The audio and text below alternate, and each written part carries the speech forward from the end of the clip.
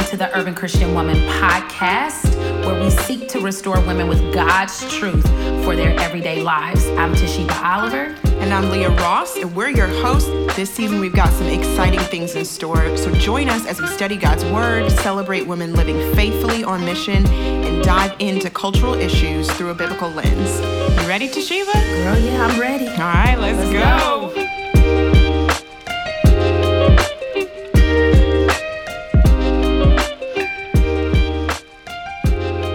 Hey ladies, welcome back to the Urban Christian Woman podcast. We are in the throes of the SHEroes series, and it has been good. It has been good.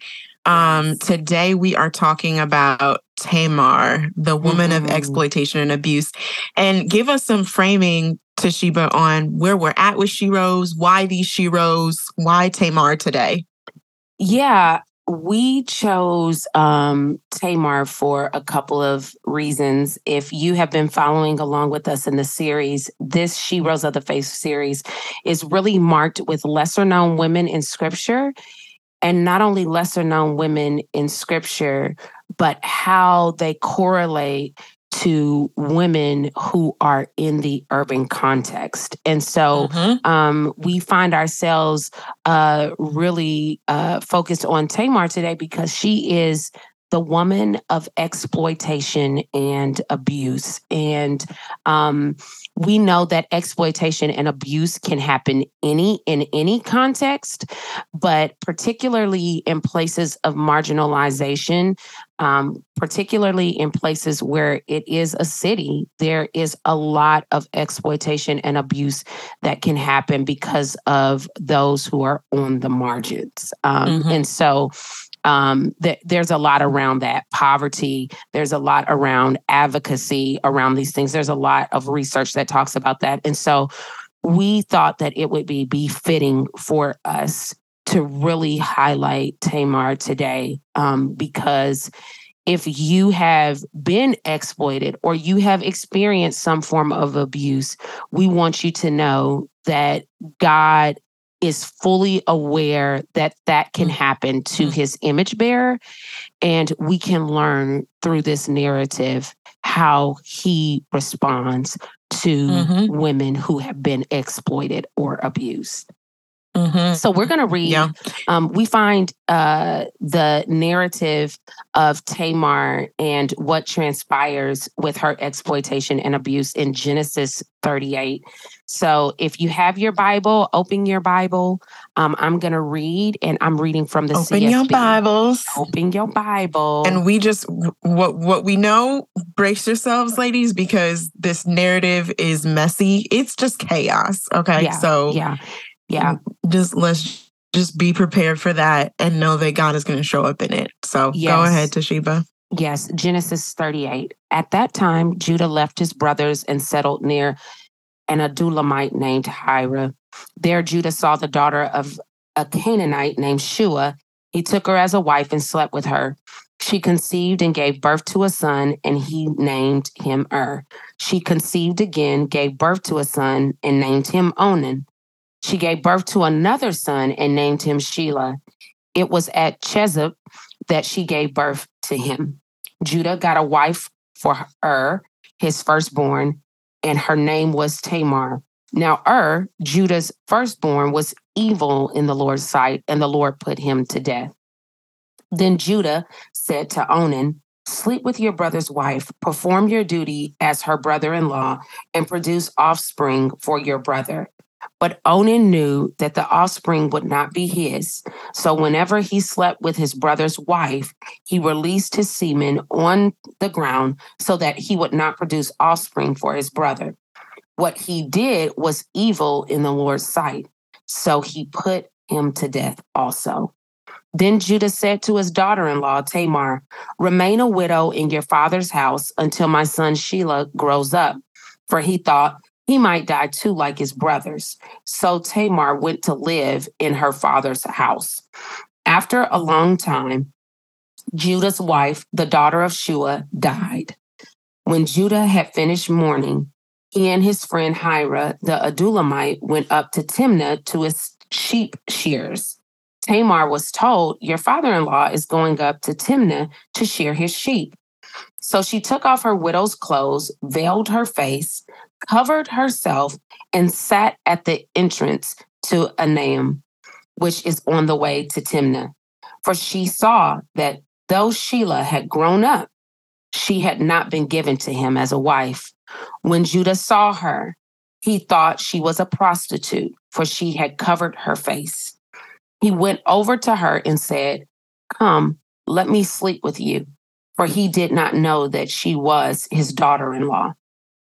She said, what will you give me for sleeping with me? I will send you a young goat from my flock, he replied. But she said, only if you leave something with me until you send it. What should I give you? He asked.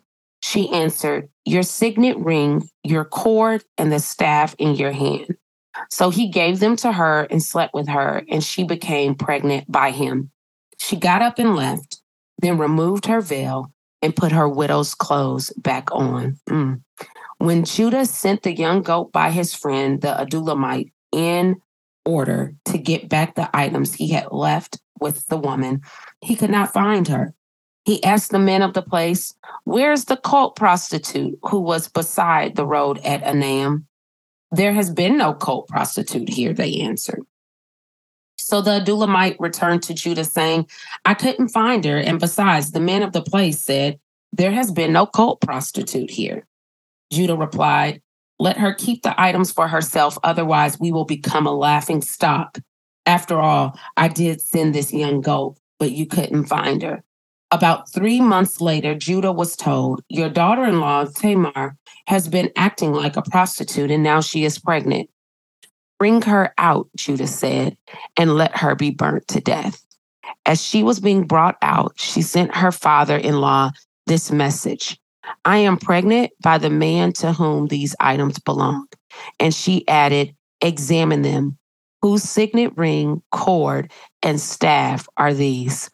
Judah recognized them and said, she is more in the right than I, since I did not give her to my son Shelah, and he did not know her intimately again.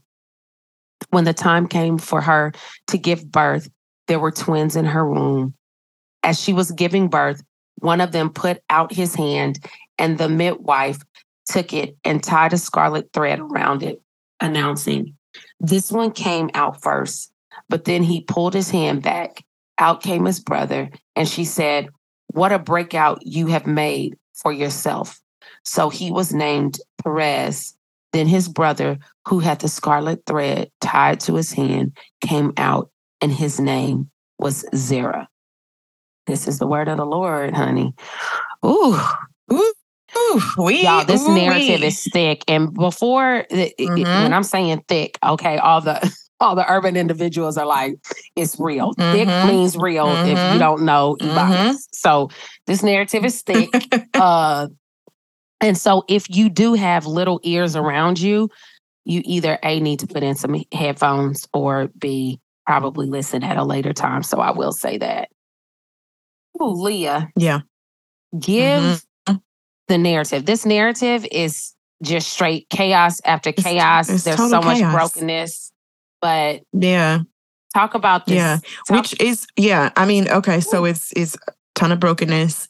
And I think one thing we need to really understand and set our minds right about right now is that is the nature of narratives in Scripture, okay? And this is why it's reliable for us to look and say, no, the Bible is not just instructions for holy living. Like, it's also descriptions of broken living.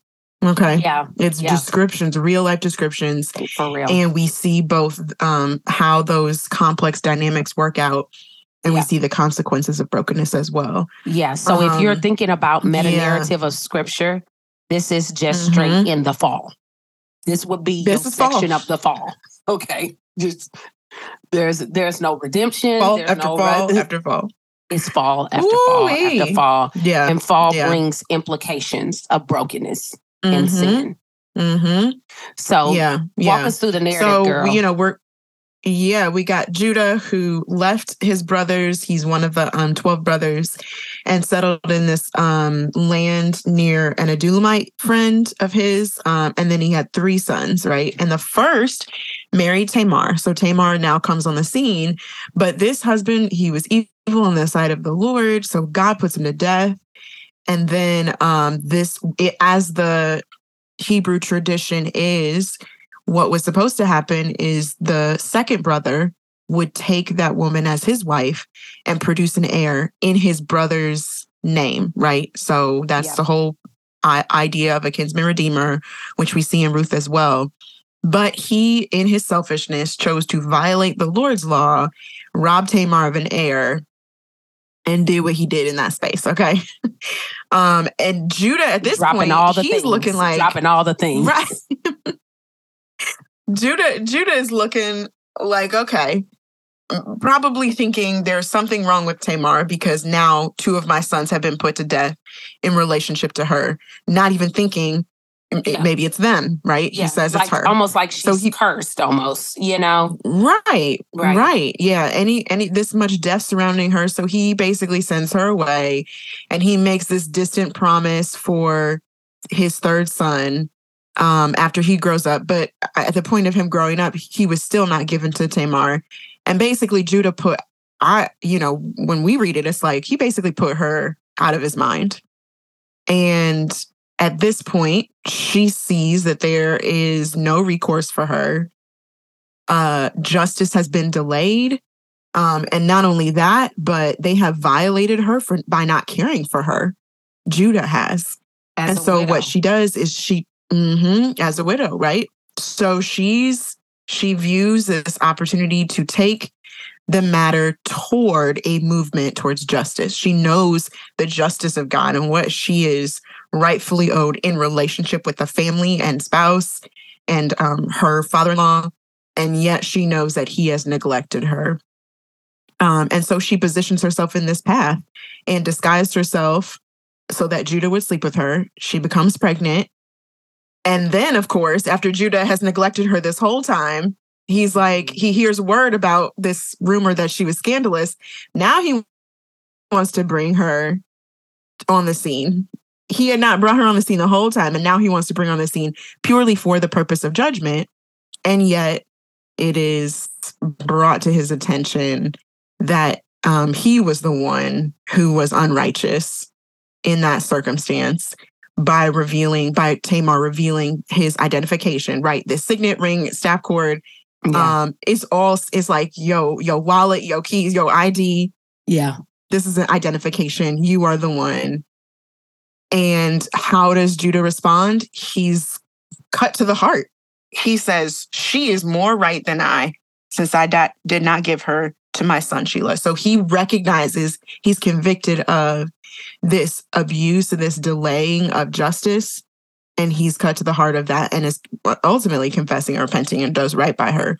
Yeah. And at that point. So I guess you could say there is redemption coming in a little bit here at the end. Mm-hmm. There is a little bit of redemption at the end. And I also think about the fact that Tamar, in verse 25, she actually does not put Judah on blast. If you look at this, she presents an opportunity. Yep. She said she does not expose his sin in the community, right? But she brings a message to him. And so I think that there is, the acknowledgement, you sort of leaning into that redemption there. I think that is a point of redemption, even in the midst of what is chaos and sin. Well, and how gracious to present an opportunity for redemption, to not seek vengeance, but she's just like I'm still pursuing justice. I was pursuing justice when I sat there in the on the road. I'm pursuing justice now as I present you with these things and give you an opportunity to confess and walk in the light about whose stuff this is. Yeah, and restore what the Lord has charged you to give to me as provision. Yeah, and I think that that's what stands out in the narrative, when we move forward into this conversation, is that Tamar is incredibly vulnerable and she has zero social recourse against injustices against her as a Which woman. I feel like is now at this point a common theme of all these SHEroes. They have very few opportunities for social recourse. That's just women at the time.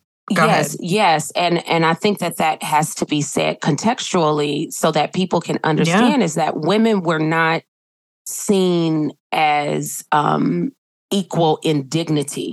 They were actually second-class citizens, if for a lack of a better term, And so she was incredibly vulnerable. She was open to being not only taken advantage of sexually, but also not having the ability to have protection for security of a way of living and life. She was not supposed to go back to her father's house, because when you are covenanted to a family, you are covenanted to that family, just like the what household. You said, the household. And then the narrative flows out into you participating in the process of having another kinsman redeemer. And so this is what we can sort of see through the narrative that stands out as well, is that everything has been out of order, because when evil is being done in the sight of the Lord, you are just out of order. And so this narrative is about abuse of power, because when you are out of order and you are taking power into your own hands and not submitted to the power of the one who has made all things, who has created all things, who has all things are held under his authority. When you don't do that, then you are abusing the power that has been even orchestrated or given to you as an image bearer through the cultural mandate. And so that's what we see. Yeah. This is an abuse of power, and it stands out in the narrative. And then lastly, we also see that God is using an outsider from Israel to shed the light on injustice and pursue God's justice. And I mean, this is sort of, it's not uncommon at this point. I think that we've had some other narratives that have extracted this very thing. Yeah, this is consistently God's MO of using that outsider. To shed light. Yeah, because his desire is for all people to know him, to love him, and to follow him as Savior and Lord. And not only that, but also, even just to circle back to what you said, at this point in history, dignity is not given to women by other men, right? But who is constantly affirming the dignity that he has created women with? That's the Lord. So just to really clarify, God has never stopped affirming the dignity that he created in women. And a lot of times that shows up in these narratives by him elevating a woman from the outside or from the margin to be the bringer of redemption in the situation. He's like, y'all are not going to recognize it, but I'm going to affirm it by using this one to really orchestrate my justice and my righteousness. Amen. That is right on point. That's right on point. So Leah, talk to us about just the interpretation of this text. How does God use Tamar's life to his grand narrative? What can we see as a meaning from this narrative? Right. Well, I think we jumped in right away that these narratives are messy, and this one particularly that focuses on a woman of exploitation and abuse is an affirmation to women who experience exploitation or abuse that God sees you in his story, right? Because Tamar is a widow and God cares for widows. He uses widows often, as we just said, from the outside to bring redemption and righteousness. Yes. Tamar is an outsider. God cares for the outsider and God uses the outsider. Tamar is also vulnerable. God cares for the vulnerable. God uses the vulnerable. in society to often move his plans and purposes forward. And so when we think about the type of person that God desires to use, it's the weak, the outsider, the vulnerable. So often he brings those people into the center of the narrative to enact his purposes. So this is like what's happening right here with Tamar. And I think that she has to have an incredible confidence in the Lord to be moving according to the way that she moved, right? To be like, this is because the wheels could have fallen off. I mean, halfway through, she is being brought out to be burned to death, right? So the wheels could have fallen off. Yeah, burned to death. Yeah. If it was anything other than in God's hands, right? Yeah. But because she was moving confidently and purposefully in towards the justice of God, understanding the heart of God and his intentions and purposes, she's able to move there confidently. And God does not fail. Right? Yes. He does not fail. He does not fail. And I love, Leah, that you are really elevating this point that God cares for widows, God cares for the outsider, God cares for the vulnerable. And one of the reasons why I really am appreciative of you highlighting this is God is also using those, because we see in James that, what does he say? Pure and undefiled religion is caring for the orphans and the widows in their time of need. Those are the most vulnerable. And when we look at these individuals, it also is illuminating the heart that God desires for the believer. And this is why I think one of my greatest delights and joys, Leah, is to be around the widows, and have a desire for it. I do. You know, like I'm getting older and I'm still sort of young. I'm in that middle space, but to be able to be around older women, to be around widows, to be around the outsider, to be around those who are vulnerable, because it actually is giving me a clear picture of the heart that God is really drawn to as well, a dependent heart. When we look at, we see Tamar. Tamar is like, Lord, I'm dependent upon you for your justice. I am vulnerable. That's right. I am a widow. I'm dependent. I'm dependent on you for your justice for provision. I'm dependent upon you for your justice for protection. I am dependent upon you for justice for care. You know, and so we can see those clear attributes and characteristics, and we can make it, we can take that in and say, the reason why God cares for all of these is because God wants us to have those characteristics as believers in our lives. And they teach us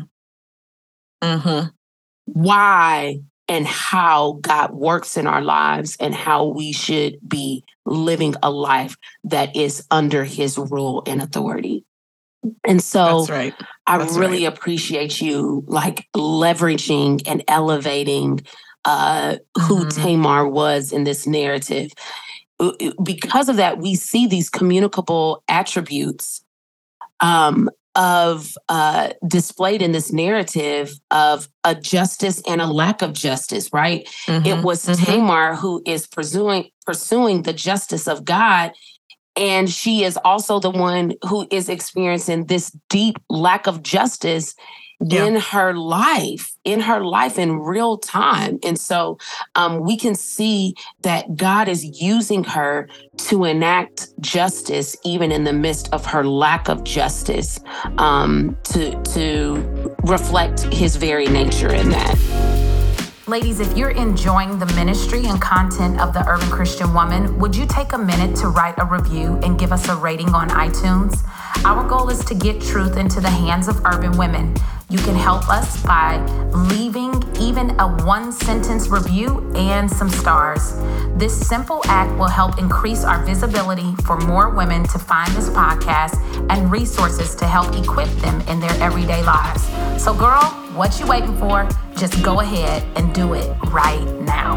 And if you haven't yet, join our community on social media. You can find us on Instagram at The Urban Christian Woman, Facebook, The Urban Christian Woman, and on our website, which is theurbanchristianwoman.com. Leah, what is justice? I feel like we keep saying the word justice, but what is justice in plain language?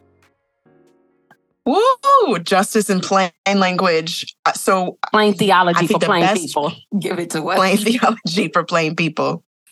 My husband actually said this several months ago when he was preaching. He said that justice is everyone as we should be and everything as it should be. And that's the definition of justice. Everyone as we should be and everything as it should be. And that is because that's so expansive. It hits, right? But it is so expansive because justice can look like people living in shalom harmony, where you have what you need and I have what I need, and we're at peace with one another and there's no striving. That's justice, right? And we see that in social spaces when we talk about the abuse of power by police or by the government. Yes. We see that in places of just interpersonal relationships, things like sexual abuse or domestic violence. We see that in systems, like in the environment, right? A oppression of the created order of flourishing in the earth. Like, so you could see that in so many different spaces. And it causes us also to look to the Lord of like, what is his created plan in order for this thing, for the earth, for relationships, for government leaders? Because God is justice. He is just. He is completely just. He is the perfect display of justice. So we look to him in how he creates things and say, that's how it should operate in order for it to exemplify God's justice. Amen. Amen. That's what I got to say about that. Yeah. Yeah. Everyone as they should be and everything as it should be. And so out of that, what do we see are the incommunicable attributes as she is displaying this justice, right, in the midst of her lack of justice? How do we see the incommunicable attributes, the things that are only reserved for God alone in his nature on display in this narrative? Right. I mean, God alone displays his perfect holiness, I would say, and his perfect justice. And I know that. So, yeah, it's tricky because I'm like, we are holiness is not an incommunicable attribute because we're called to be holy, right? God is displaying his perfect holiness and his perfect justice. Same thing with justice. Those are for us to display as well. So maybe we could say that God's omniscience, the fact that he knows all and he knows even her wicked husbands, right? Like he knows their hearts to say, your intentions are unholy and unrighteous, put you to death, right? There is a sense of God moving on behalf of Tamar and prompting even Judah's heart towards confession and repentance. God is the only one who does that. And so even when we see things like holiness and justice that we're also called to, God is the only one who does it perfectly. Because you got people who will look at this narrative with Tamar and argue about was she in the right or wrong for disguising herself as a prostitute or for, sort of manipulating the circumstances in that way to get pregnant. What is left to our hands, it's hard to say. But what we do know is that she was pursuing justice and God is the only one who does it so perfectly and flawlessly. So we look to him, but we also are charged to reflect that as well. Yeah. And to know that we see that God himself is the only one who is perfect in this narrative, and the lack of justice that we see, the lack of holiness that we see being displayed through Judah, through his sons, right? And the lack of justice that Tamar does not have, that she has to move towards justice herself, is pointing us towards we have a perfect God who enacts perfect justice and holiness. And so we can rest in that. We can rest in that. And I think that that's where we can find ourselves as we push towards how does Tamar's story, what can we embody from Tamar's story today? And I think that there are a few promises here. One, that there are going to be times in God's omniscience, right? Because he knows all things, we do not. There will be times that we will not understand the ways of God, right? Deuteronomy 29:29 talks about that. There are things that are a mystery that are stored up and that he will know and we will not be able to know until we see him face to face, right? That they are mysteries. And so we will not fully understand the ways of God all the time. And this narrative is messy, it's chaotic. Yeah, and that's right. It's sort of like, well, everything is not made plain in this narrative. So who's really at fault? There's not like one purely right person or purely wrong. Yeah, it's messy. And I mean, listen, that's a whole tutor in and of itself. There are times in our lives where there's not just one wrong person. There can be two wrongs. You know, my mama was like, two wrongs don't make a right. You absolutely right. Two wrongs don't make a right. And we see that there is wrong done in the perfection of God and his standard of holiness, right? Yeah. In this narrative. And so there will be times where we just don't understand it, and we don't understand it in this narrative. And though people may discard and forget the vulnerable, the outsider, and the widow, God never forgets. God never forgets, nor does he ever take his eyes off of Tamar, and he still sees her, you know. And so we can rest in the promise that God does not forget. God does not see. God knows all things, even in the midst of us not knowing. And finally, that God's justice will be fulfilled in time. When the true day of judgment will come, all justice will be fulfilled, and we will see that enacted. You know, I think that is ultimately the word of hope and encouragement for this profile, this SHERO, the woman who has experienced exploitation and abuse, to say that God absolutely never forgets, and he has never taken his eyes off of you. If you are that woman, you can be encouraged. And if you know that woman, you can bring this encouragement to her that he has never taken his eyes off of her, and that his justice, though it may seem delayed, is absolutely going to be fulfilled. And it will not fail. Yeah. And Leo, so we have the, oh, go ahead. Yeah, I was just going to say, like, a good practice too. I know that we have a practice around discernment and knowing the difference between our role and God's role as being the giver of justice, right? Like control versus surrender, all these things. I sense the Spirit using you to highlight even a practice for us. If we know a woman who has been exploited or has been abused, the solution and the answer and the resolve is not to dismiss it, to minimize it, but it is to be a listener and to say, I don't understand the ways of God and why he allowed this to happen to you. But God sees you. He has not forgotten you. And he has the final say in all lacks of justice against the body and to the body. Yeah, that's right. And knowing that, like, we will rest in the tension of some injustices will only be made right by God alone. We can grieve that we may not see resolution here. That is proper to grieve, because things are not as they should be. Yes. And in some circumstances, we have to hold out hope that God will make things right, because only he alone will make things right. And in the midst of that, we are activated in places where he does call us to push back injustice. As a shadow of what is fully true in him. Amen. We push back injustice in the world where he calls us. Just like Tamar is an agent of bringing about justice and pushing back the injustice that was inflicted on her. What courage, what hope she has in that. We too can be activated in those places of pushing back injustice, pursuing God's justice as a shadow of the things to come, knowing that he is the only one who will make things fully and perfectly right one day.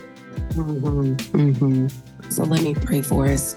Lord, thank you so much for this woman, Tamar, and her life, and how you have given us her story to glean and lean into, even in the midst of its brokenness, its chaos, its sin, and even the lack of understanding that we do have towards what transpired.